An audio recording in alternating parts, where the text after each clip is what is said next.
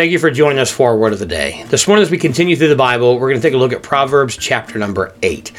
In the book of Proverbs, as we said yesterday, Solomon is writing these Proverbs as a book of wisdom literature for his son. He wanted to prepare him to take over the kingdom after Solomon had died.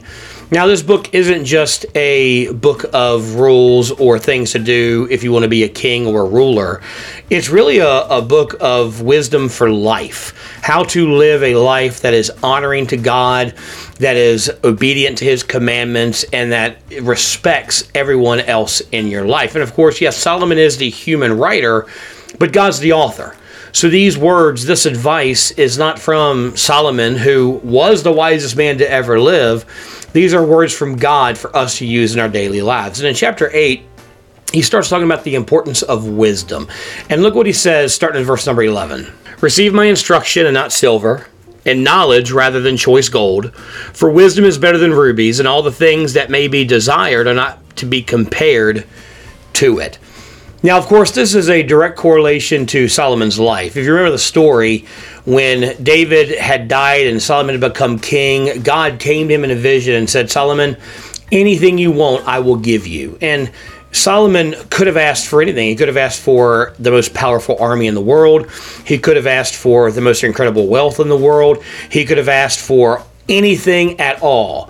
But he asked for wisdom to rule God's people. And God told him, because you asked for wisdom and not riches or wealth or success, I'm going to give you all of them. And Solomon is telling us that the most important thing in our life is not money. Now, we live in a very money-centered culture. People spend their entire lives trying to get, money. There's people always trying to do get-rich-quick schemes or pyramid schemes. The lottery is very popular, especially when it gets up to several $100 million.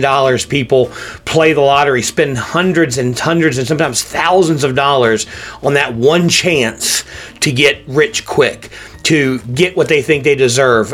Crime is mostly revolved around money. People think money is the most important thing in their life, and God says it's not. The most important thing is wisdom.